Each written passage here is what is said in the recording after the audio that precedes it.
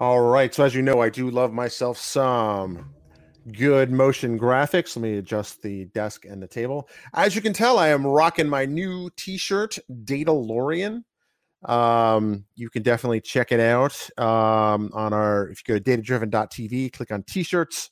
It's one of the new designs. I am very proud of it. We're gonna maybe expand on that a bit. Have maybe some lone stranger um, checking out your SSIS packages while it rescues baby Andy. Who knows? Actually, I got that idea off Twitter, baby Andy. I'll be Quill, and I'll say I have spoken. All right. So today I want to talk about something that is very much on the mind. Um, Obviously, geopolitics are kind of at issue here of late, but I'm not going to talk about that per se. But one of the big things that's come up, and this is going to be more like a data point episode, if you will. One of the more interesting things that's come up here is the notion of China and the United States being kind of these two competing AI superpowers. Now, this is a graphic that I generated in Excel. Talk about China and the US, but they're missing a clear player. Um, I mean, if you look at this, so where I'm getting this data from was Siraj Raval was an influencer. He had a bit of a fall from grace, but when he created the AI school, he basically put out this uh, open call for anyone to create kind of a chapter of the school, a local chapter of the school.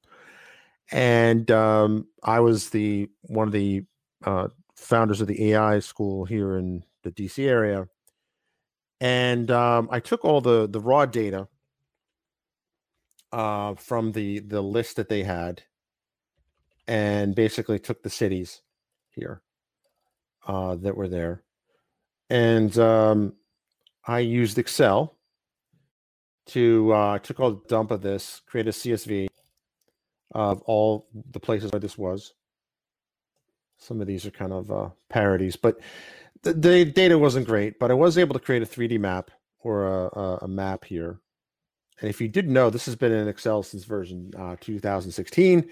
And ultimately, what I produced was a map that showed kind of hotspots and kind of showed where these maps were. Now, there's all sorts of fancy stuff you can do with 3D maps, but that's not the point here. The point here is just take a look at the data. Oops.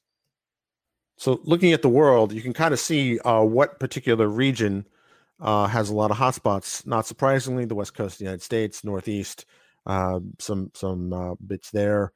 But again, this was some time ago. I'm not sure what happened to the School of AI since Siraj left, but you'll notice that among kind of the current kind of technology hotspots,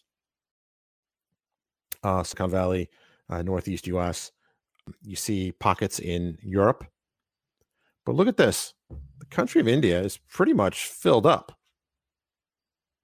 I mean, it's not just, I mean, it's just, to me, if you step back and you kind of look at countries in terms of saturation, it's probably the most saturated. So what this means is that he had more chapters. Well, maybe not more chapters in India than anywhere else, but certainly in terms of coverage, right? If this was a cell phone map of coverage, then clearly there's something, I think, telling the data. So I think, and I recently saw an article about this that I'll post in the show notes. Anyone talking about the U.S. versus China as kind of the leaders in AI, I think really needs to reinvestigate their data because they're leaving out at least one key player in this industry. I mean, India is huge. I mean, in terms of this. Now, I know this isn't exactly a mapping thing, but let's project it forward. Siraj Raval, despite the plagiarism scandal, he did inspire a lot of people, including myself. And for every person inspired, or every 100 people inspired, one or two of those folks are going to start a company one of these days. One or two of those folks that did start a company may may make the next Facebook, may make the next Uber. That's my point here. Take a look at the map, and you'll see that there's definitely a key player in this country or that country type discussion that's being left out of the equation. I don't know. I think this is it's definitely worth talking about. So let me know in the comments what you think. Maybe I'll make this a full-on episode. I'm not sure yet.